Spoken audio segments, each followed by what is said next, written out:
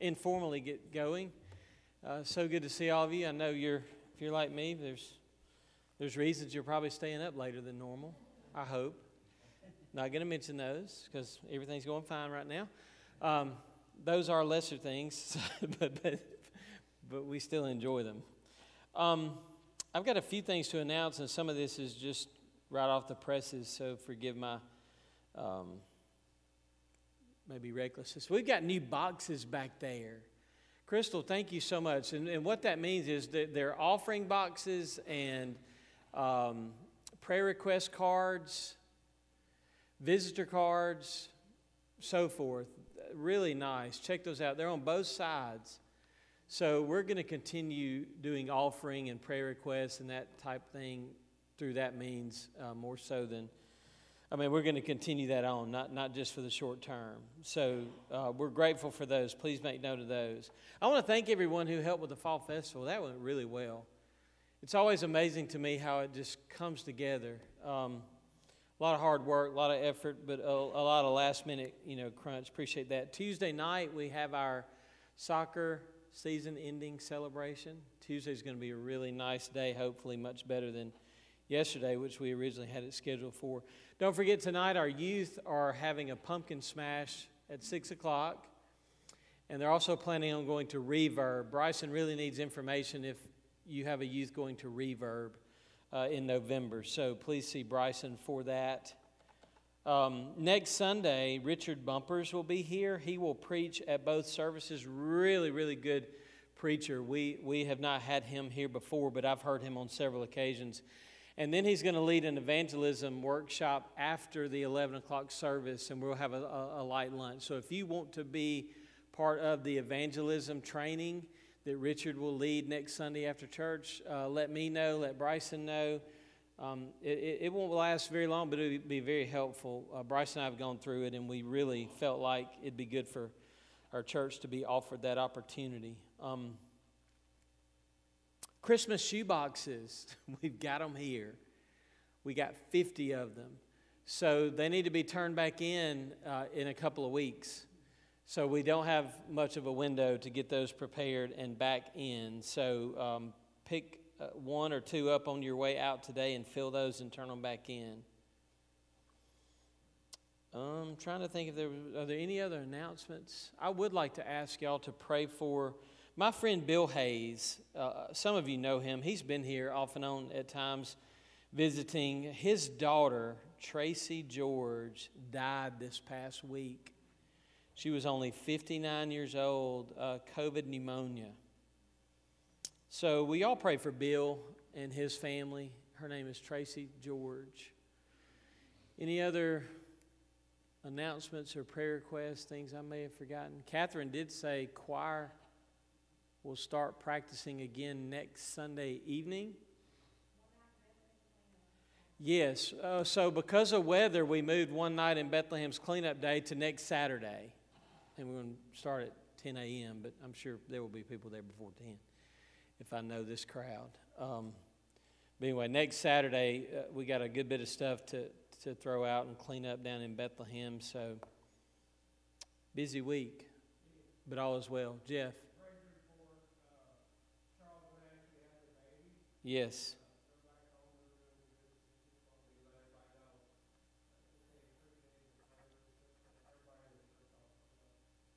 Amen. Okay, Charles and Ashley Busey? Thank you. Anything else?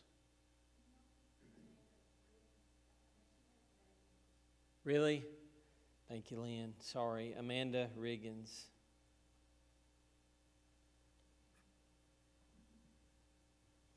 Now, I will say this. We're sending out weekly newsletter that includes prayer requests through email. If you're not receiving that and you want to receive that, please let us know. Is Duncan good? Okay, good. Duncan had Bell's palsy, and that can be touch and go. That can last a while too. Well, let's stand. Benji Alexander is going to read our passage this morning.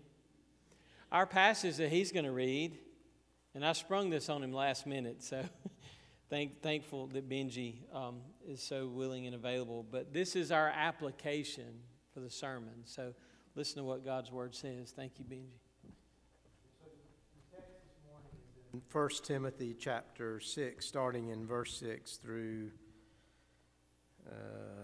16, I think. Yeah, I didn't write it down.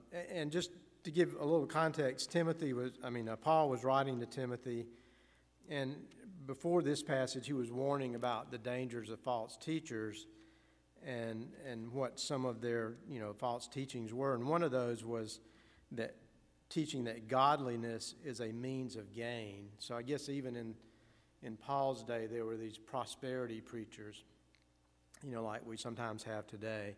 So then this passage, he picks up with this warning about, putting too much priority on money. But godliness actually is a means of great gain when accompanied by contentment. For we have brought nothing into the world, so we can take nothing out of it either. And if we have food and covering, with these we shall be content. But those who want to get rich fall into temptation and a snare, and many foolish and harmful desires, which plunge men into ruin and destruction. For the love of money is a root of all sorts of evil, and some, by longing for it, have wandered away from the faith and pierced themselves with many a pang. But flee from these things, you man of God, and pursue righteousness, godliness, faith, love, perseverance, and gentleness. Fight the good fight of faith. Take hold of the eternal life to which you were called, and you made the good confession in the presence of many witnesses. I charge you in the presence of God, who gives life to all things, and of Christ Jesus, who testified the good confession before Pontius Pilate, that you keep the commandment without stain or reproach until the appearing of our Lord Jesus Christ, which he will bring about at the proper time, he who is the blessed and only sovereign, the King of kings and Lord of lords, who alone possesses immortality and dwells in unapproachable light, whom no man has seen or can see. To him be honor and eternal dominion. Amen. Let's pray. Father, we're so thankful for our time to be here together and to worship you and to allow your word to speak to us and to draw us closer to you and to convict us. Father, we're thankful for all of the blessings that you give, some of which may be material, but help us to never put those things above our desire for you and our need for you in our lives. Just speak to us today, Father. May this time be pleasing in your sight, for we ask you in Christ's name. Amen. Good morning. We're going to begin singing this morning with Come Thou Fount of Every Blessing.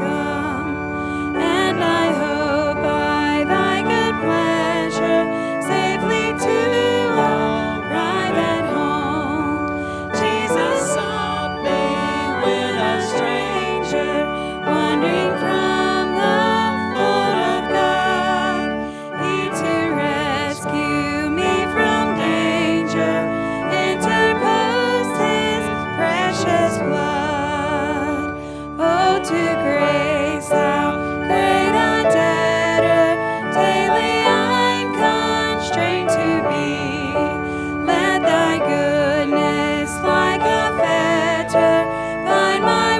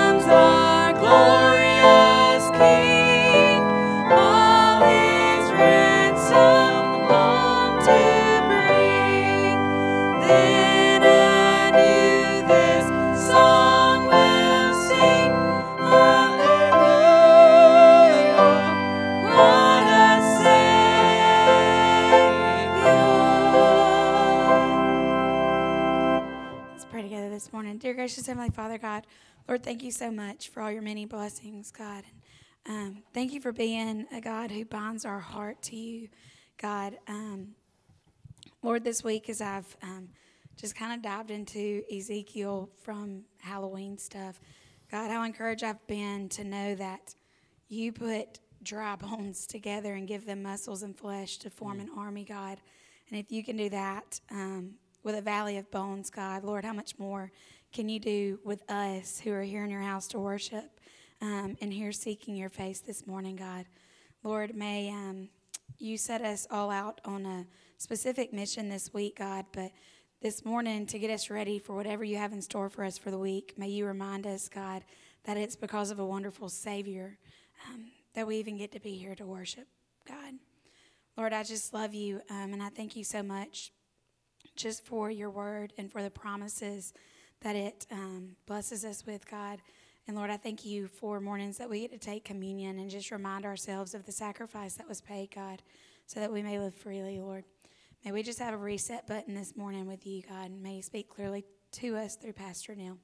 We just love you and praise you and turn this time of study over to you. In Jesus' name I pray. Amen. You may be seated.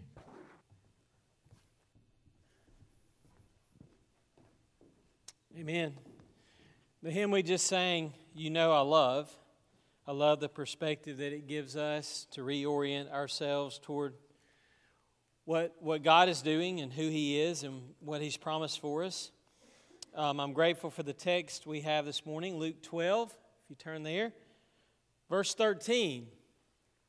Luke 12:13, and I'm going to read all the way through verse 34 because, excuse me, as you will see, what Jesus says after this interruption by a wealthy man connects to his question, or actually his desire that he states in verse 13. So this morning we have a foolish interruption. A foolish interruption. How many of you have ever been interrupted while you were teaching or talking? Oh, yeah. Probably happens a lot to Michelle and Catherine, people who work in education. You know, we've had some interruptions here before at times during the sermon. I'm not going to get into the details, but we've been interrupted before, and I'm thinking, whoa, you know, how do you handle this? We took a mission trip to Ohio. We went 2 or 3 years in a row. I can't even remember, but there was a little kid at East Lake named Elijah, and while we would do basketball camps, and then we would have a time of teaching, and then we would eat lunch. And Elijah, as soon as we started trying to teach, he always had excuse me, I have a question, excuse me. I mean, like clockwork. And it happened multiple years. And so still to this day, I remember, and sometimes I'll do it, excuse me. But Elijah, he had food on his mind. He always wanted to know, what are we going to have for lunch? The question in verse 13, the statement in verse 13, I want you to notice what this man does in this interruption, because Jesus is teaching, and we were going through this last week. He's talking about the Pharisees and being aware of the leaven of the Pharisees, greed and hypocrisy and selfishness and bitterness and pride. And Jesus then talks about bigger issues, heaven and hell, and professing Him before men. And so as Jesus teaches and prepares His disciples, look at verse 13. Someone in the crowd said to Him, "Teacher, tell my brother to divide the family inheritance with me." But He said to him, "Man, who appointed me a judge or arbiter over you?" And Jesus said to them, "Beware and be on your guard against every form of greed. For not even when one has an abundance does his life consist of his possessions." So then in verse 16, Jesus tells them a parable. saying, the land of a certain rich man was very productive. And he began reasoning to himself, saying, what shall I do? I have no place to store my crops. And he said, this is what I will do. I will tear down my barns and build larger ones. And there I will store all my grain and my goods. And I will say to my soul, soul, you have many goods laid up for many years to come. Take your ease, eat, drink, and be merry. But God said to him, you fool, this very night, your soul is required of you, and now who will own what you have prepared? So is the man who lays up treasure for himself and is not rich toward God. Now that's where our exposition today is going to stop, but the next time we're together in Luke 12, I'm going to finish here, verse 22. What I want you to notice is that this is what Jesus means by being rich toward God, because he says to his disciples, for this reason I say to you, do not be anxious for your life as to what you shall eat, nor for your body as to what you shall put on. Life is more than food, and the body than clothing.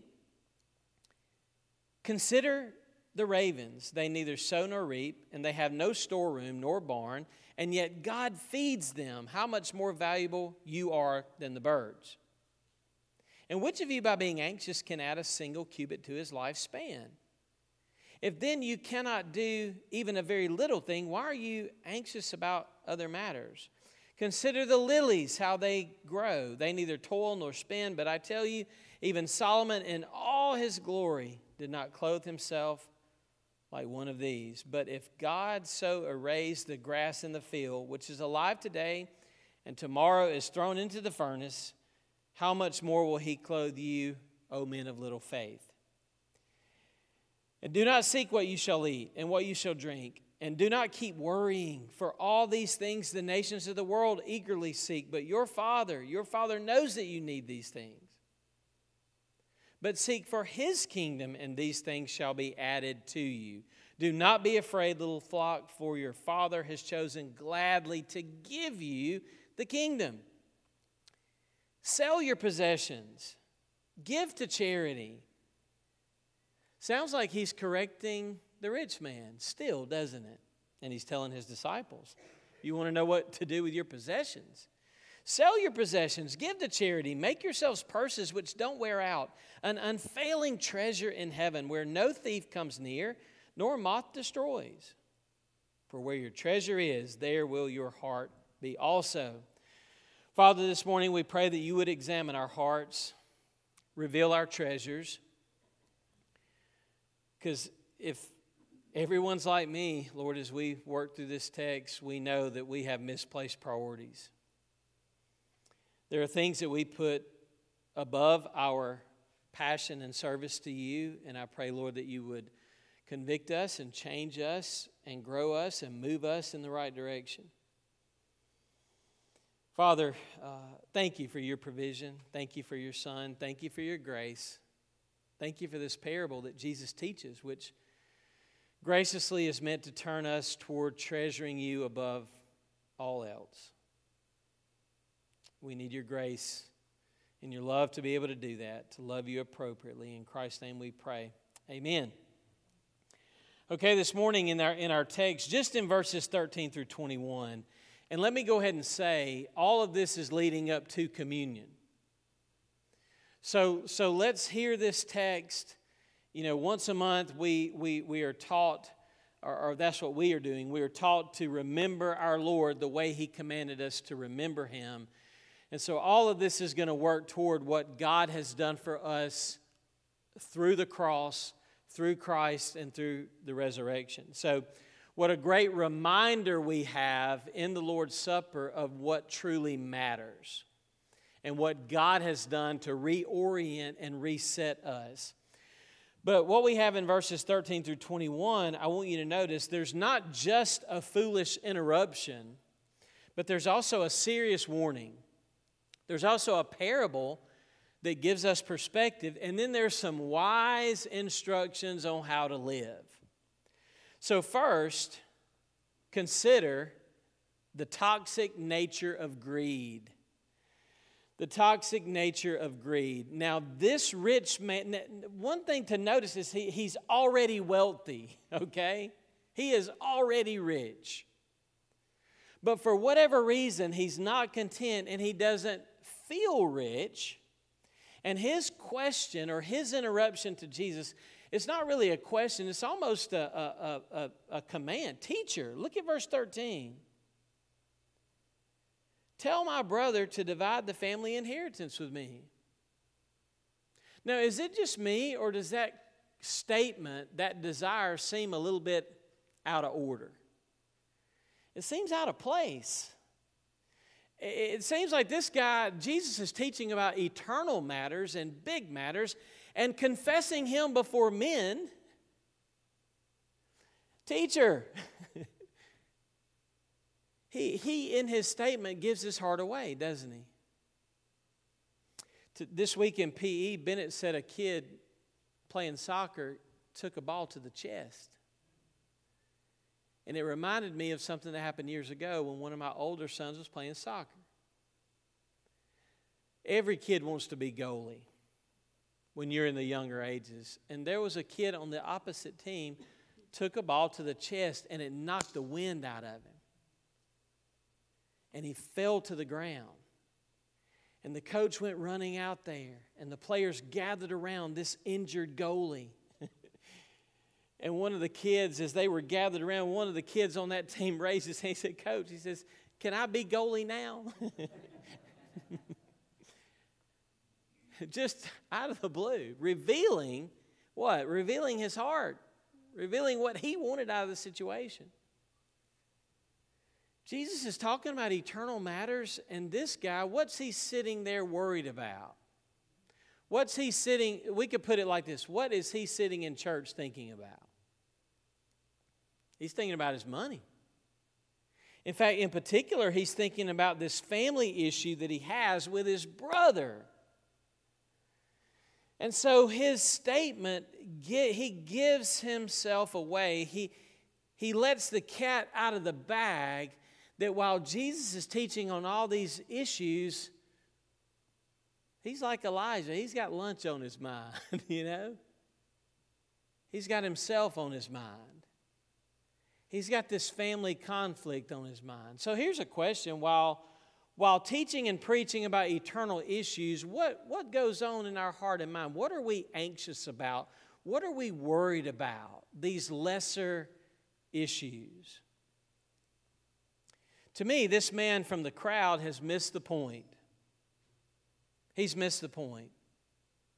He is reducing Jesus down to help him solve his little small agendas. He wants help on some of the lesser things of life, not the eternal issues that Jesus had been speaking on.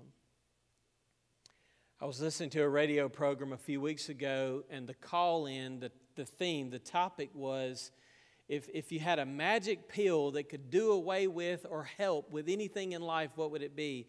And one caller called in and says, I want a pill that will help with Mondays. Is there a Monday pill out there? And somebody else calls in, and I want a pill to help with selfishness and narcissism. And somebody else called in, well, if we had a pill for racism, you know, and all these other issues that are going on in life.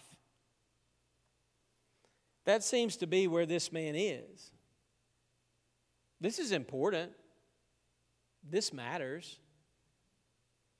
But it's off the ultimate topic that Jesus is talking about. This man does not say, hey, I'm ready to confess you publicly as Savior and Lord. He doesn't say that. He says, Jesus, I've got an issue. Can you help me with it?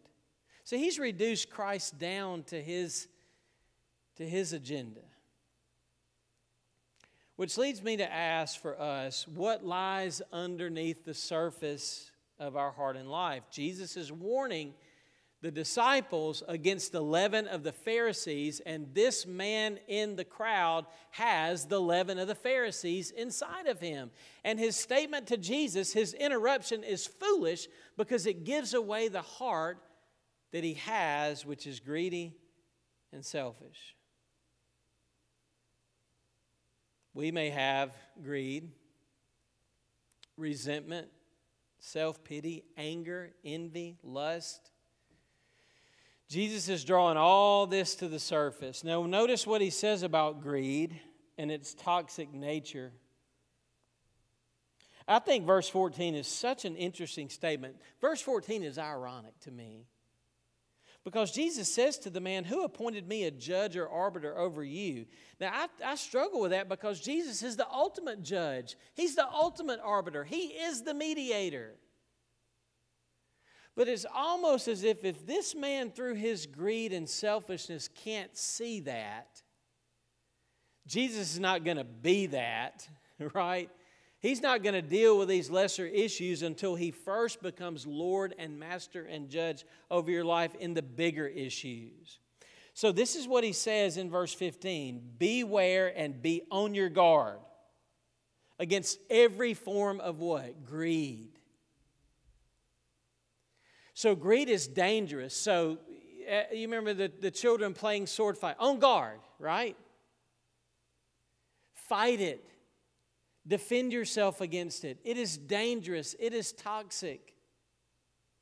I picture jellyfish in the water where you want to go swimming, but they're there and they'll sting you. And these man of war, they have these long tentacles, and you be aware of them.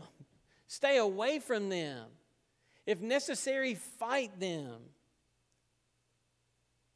And what makes greed so interesting and dangerous is that it takes many forms. Look at verse 15. Every form of greed. That is the original sin. That is the temptation that Satan gave to Adam and Eve. What God has provided for you here is not enough. It's the big lie, isn't it? You don't have enough. There's something that God is withholding from you. You deserve more. And it looked good to Eve. So greed has so many different kinds of forms. It comes in all shapes and sizes. I heard Andy Stanley say years ago that people will confess almost anything but a greedy heart. We know it's nasty. They'll confess lust, they'll confess impatience, they'll confess anger. But man, you try to pin me on greediness, we struggle with that because we know the danger of it. We know but it seems to be the sin that underlies a lot of the other sin that we have in our lives. And so Jesus warns us against it. Be aware of it. Fight it. Mortify it. Then he corrects us in verse 15. Look, not even when one has a lot of stuff does his life consist of his possessions. So we know the homeless person. We know the poor person. We know that their life is not in their stuff. They don't have any stuff.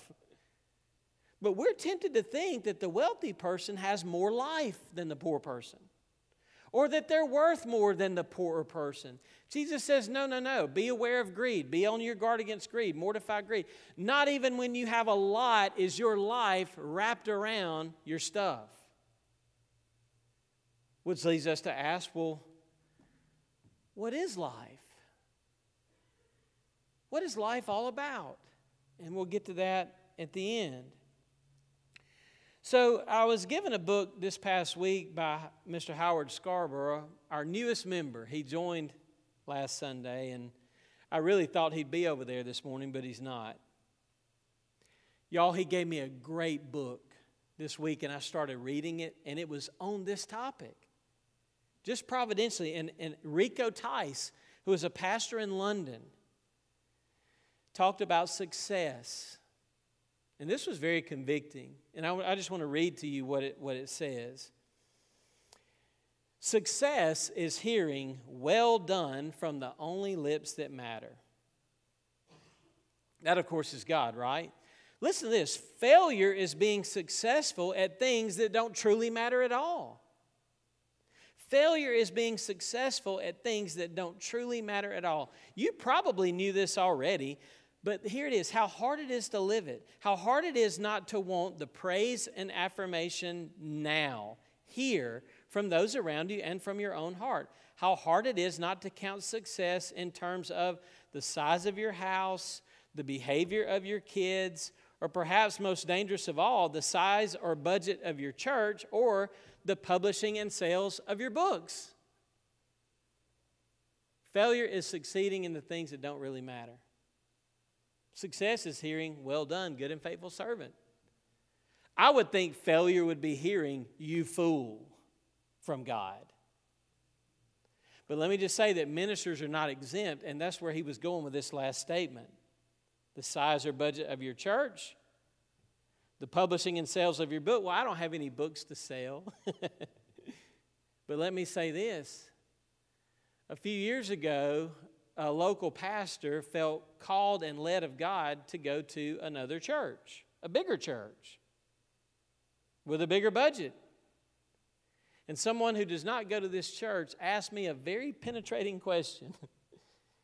He said, why is it that when God moves you pastors and you feel led of God to move to other churches, he says, why is it that you always are led to a bigger church with a bigger budget? I was like, whoa. We all know the answer to that question, though, don't we? We all buy into that thinking and that mentality. Years ago, I heard a story about a farmer. And this farmer had 2 cows. And he told his wife, he said, tell you what I'm going to do. One of these cows I'm going to dedicate to the Lord, and the other cow we're going to have for ourselves. Tells his wife that. Later on, one of the cows dies. And he goes in there and he tells his wife at dinner, he says, I hate to tell you this. He said, but the Lord's cow died today. And she says, honey, how do you know that was the Lord's cow that died? Right? How do you know? We all have to be aware of the different forms that greed takes in our own heart and life. What is success? What is success? Well, it's hearing, well done, good and faithful servant, from the only lips that matter.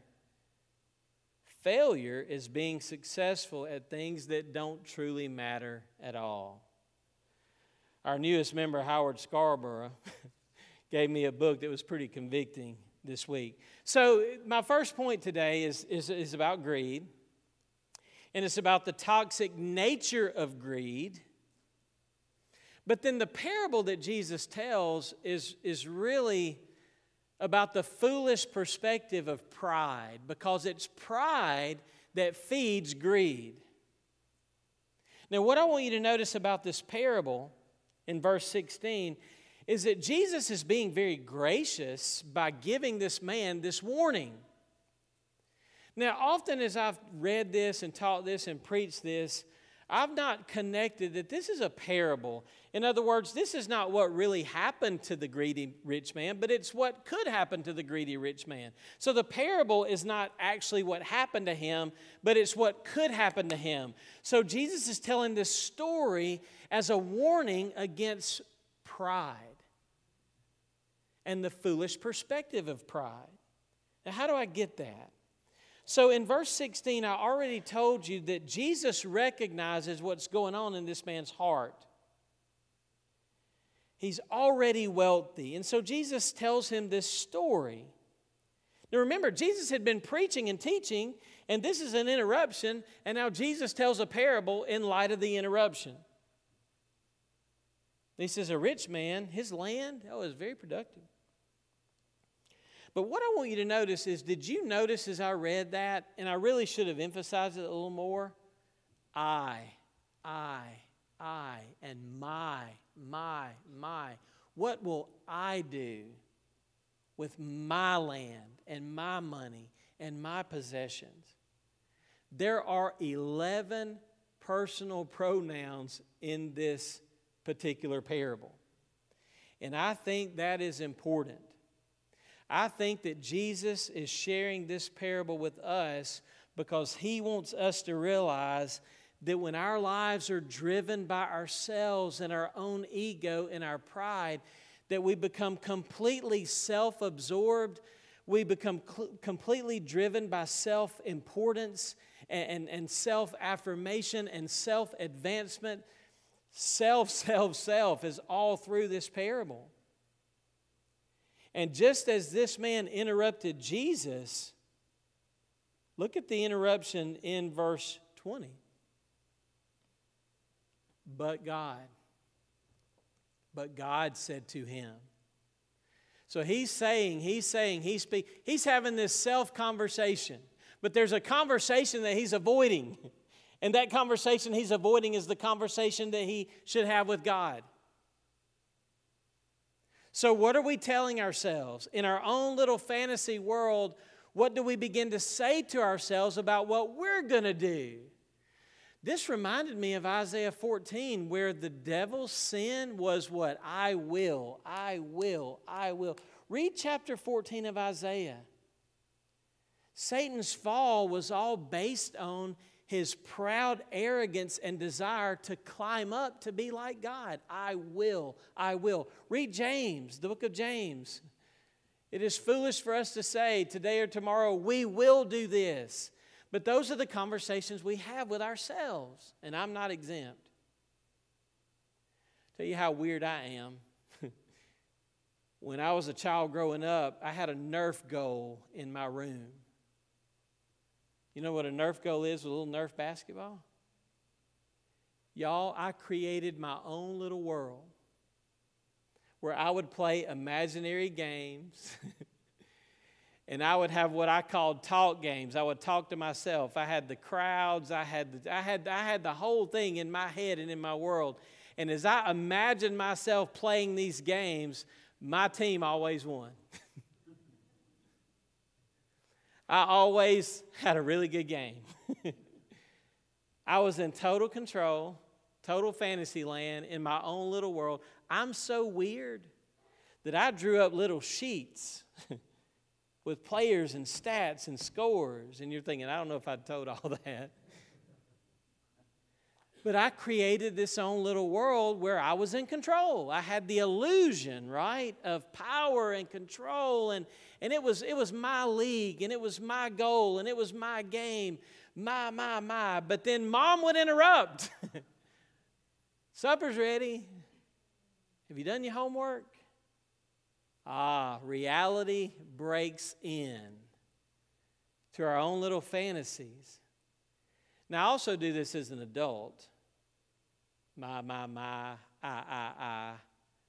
But reality will break in. And let me tell you what this man in the parable is discounting. He's discounting three things, and Jesus brings them up.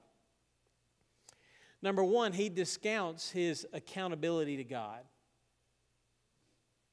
He discounts his accountability to God. But God said to him, what? You fool. This very night your soul is required of you. In his fantasy of his own power, control, and wealth, he's forgotten something that's very basic. His life is not his own. Sorry, Billy Joel, it's not your life. Sorry, Frank Sinatra, it's not I did it my way. And we've talked about that before. Our lives are not our own. The earth is the Lord and the fullness thereof, the sky and the sea and all that's in it. He's forgotten his accountability to God. He is saying, my soul, you have many, many goods. He's also discounting the brevity of life. One of the foolish things he says in his pride is, you have many years. You have many years. Well, that's a lie. This interruption from God comes suddenly, right? And this is what I've noticed about us. We need that reminder in James, where James says your life is just a vapor, it's just a mist, it's here and it's gone. I think it's Psalm 39 that says, Lord, remind me of how transient I am. Remind me, Lord, how transient I am. Because in my illusion, in my fantasy world, I forget the reality that this life is very brief. So I can't say today or tomorrow. No, I can only say today. Recent homecoming parade at Heard County, I drove one of the cars. A friend I went to high school with, she says to me, she was also driving one of the cars. She said, did you ever think when we were in high school down here that one day we would be doing this? And I said, no. I mean, at that point in my life, I wasn't thinking at all about aging in the future. We just don't think. We don't think about the passing of time and how brief it is. Have you noticed that no matter how many years we're given, no matter how old someone is, they say, what about their life? What do they say? Man, it went by like that. So it's almost as if we're not created for time, we are created for eternity. And that's exactly what the Bible says. He has set eternity in our hearts. And this man is banking on the future. Well, the future, tomorrow never comes. But then last of all, he discounts the certainty of death. God said to him, you fool,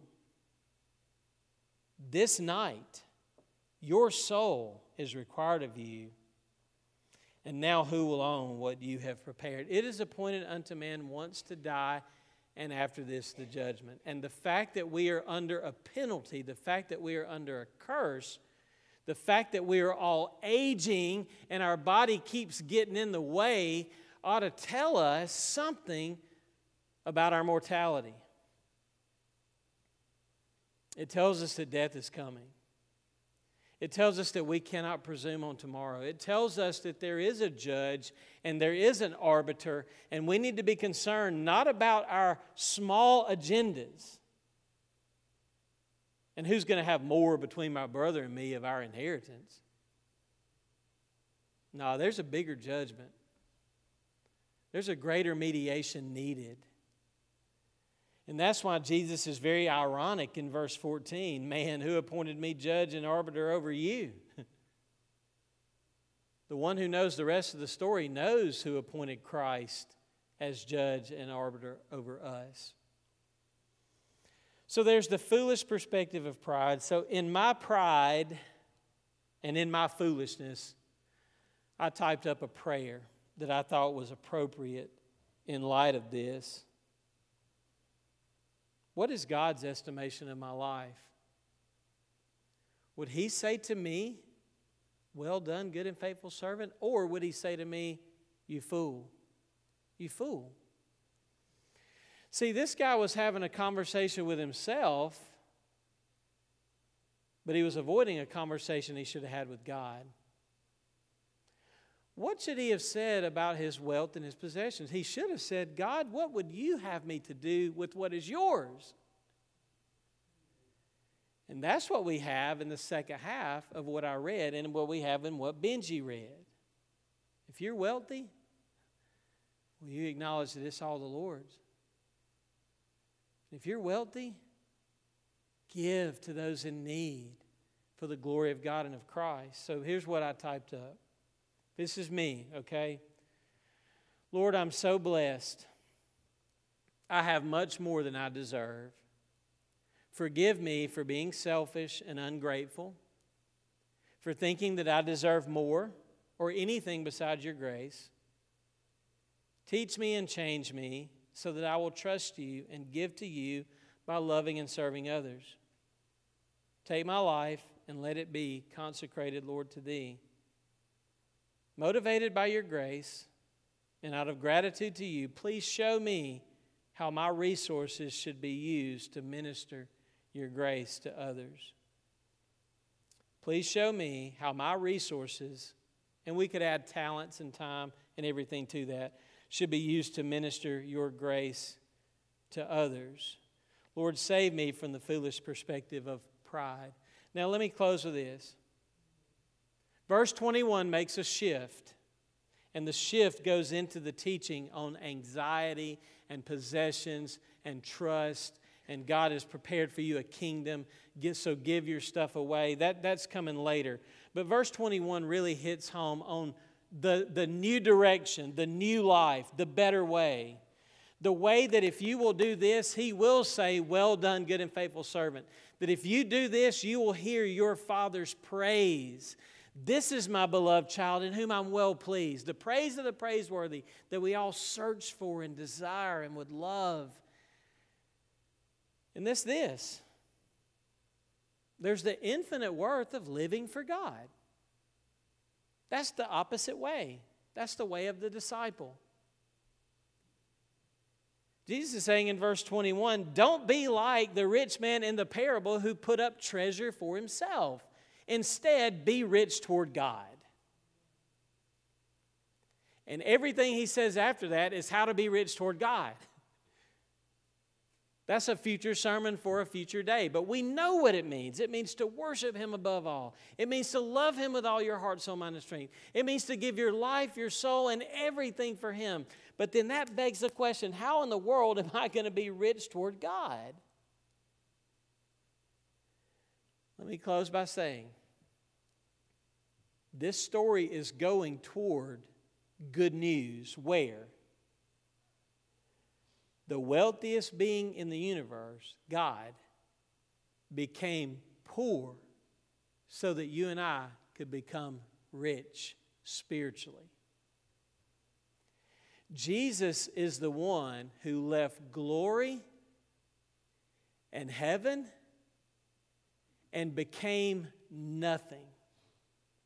Born in a manger in Bethlehem, He lived a perfect life of servanthood and simplicity and giving away Himself.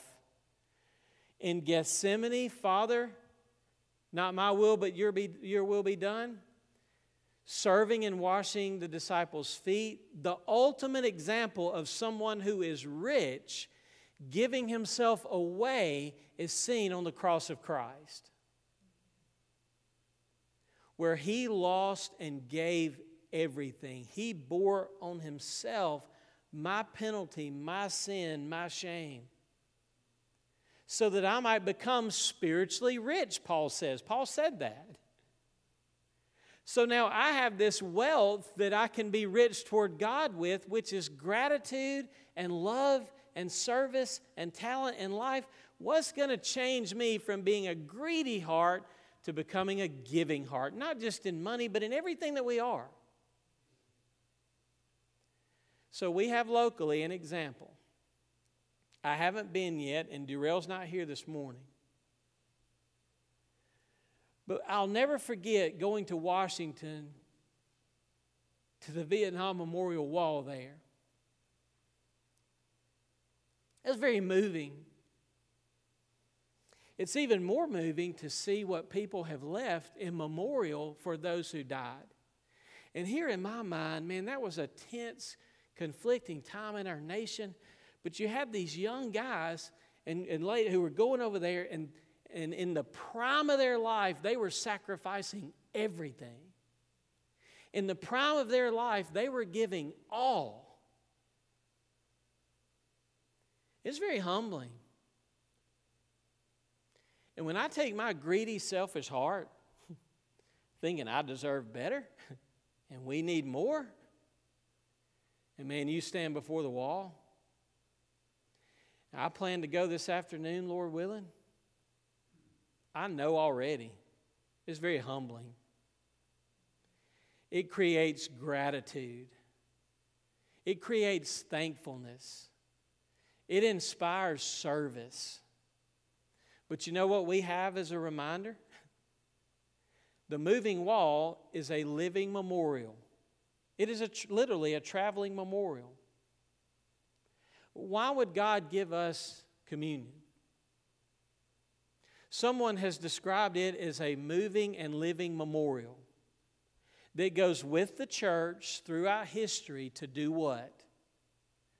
To show us that our forgiveness, our new nature, our future glory in heaven is all possible because there was a lamb who was perfect and unblemished who laid down His life for us. There was a good shepherd who gave His life for the sheep.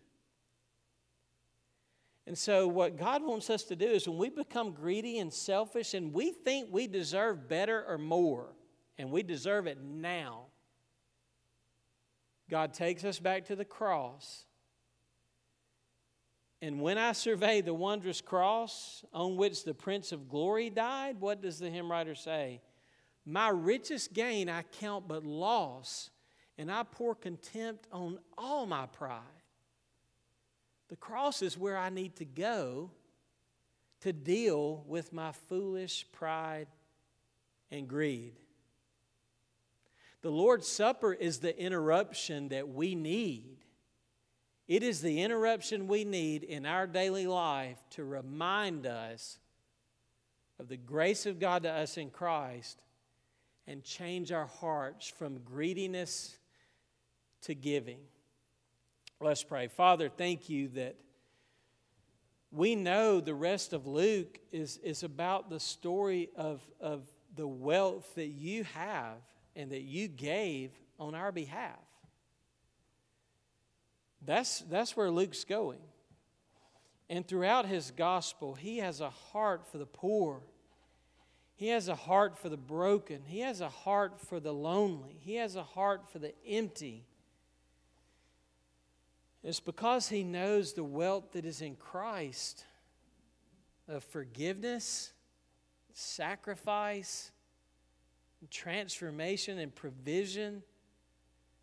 Help us to see the glory and the wealth of the gospel, the treasure that is the gospel, so that we would treasure you appropriately relative to, Lord, the treasures of this world that are so temporal and so shallow.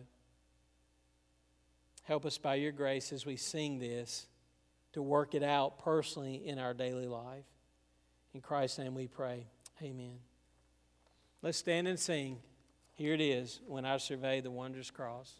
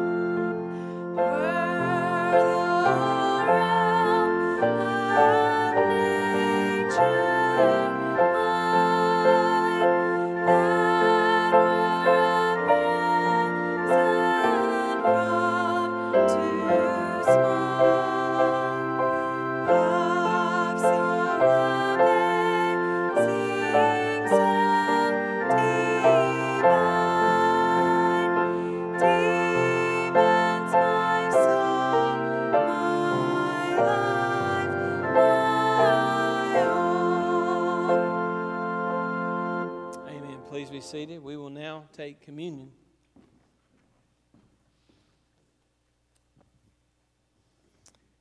If you did not get a cup as you came in, please do that if you feel so led to partake this morning.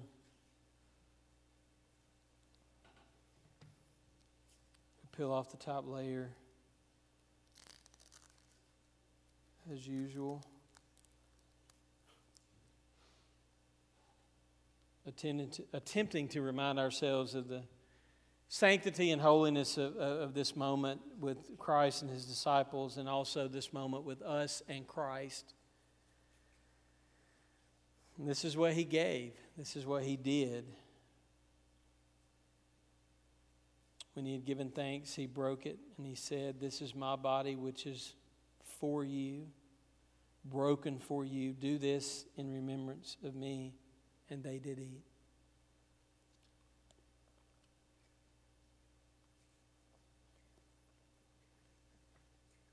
In the same way, we'll take the cup.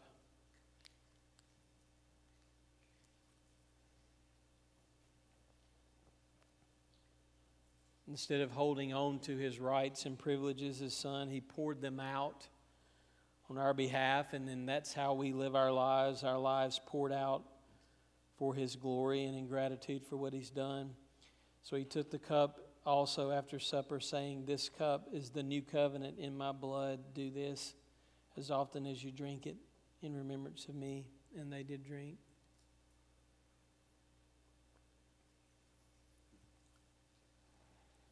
As often as you eat this bread and drink this cup, you proclaim the Lord's death until he comes. He is returning again. Father, thank you so much for your grace and love, our time together this morning. Thank you for reminding us and interrupting us with the grace and sacrifice of your Son. Help us not to save ourselves, not to merit or earn forgiveness, but out of gratitude, empower us to give our lives away, our bodies, our minds, our talents, our resources, moved by what you've done for us in Jesus. In his name we pray. Amen. Catherine, would you close us, please? If you'll stand, we'll sing the doxology together. Praise God, from whom all blessings flow. Praise him, all creatures here below. Praise him above, ye heavenly ghosts. Praise Father, Son, and Holy Ghost. Amen. You have a great week.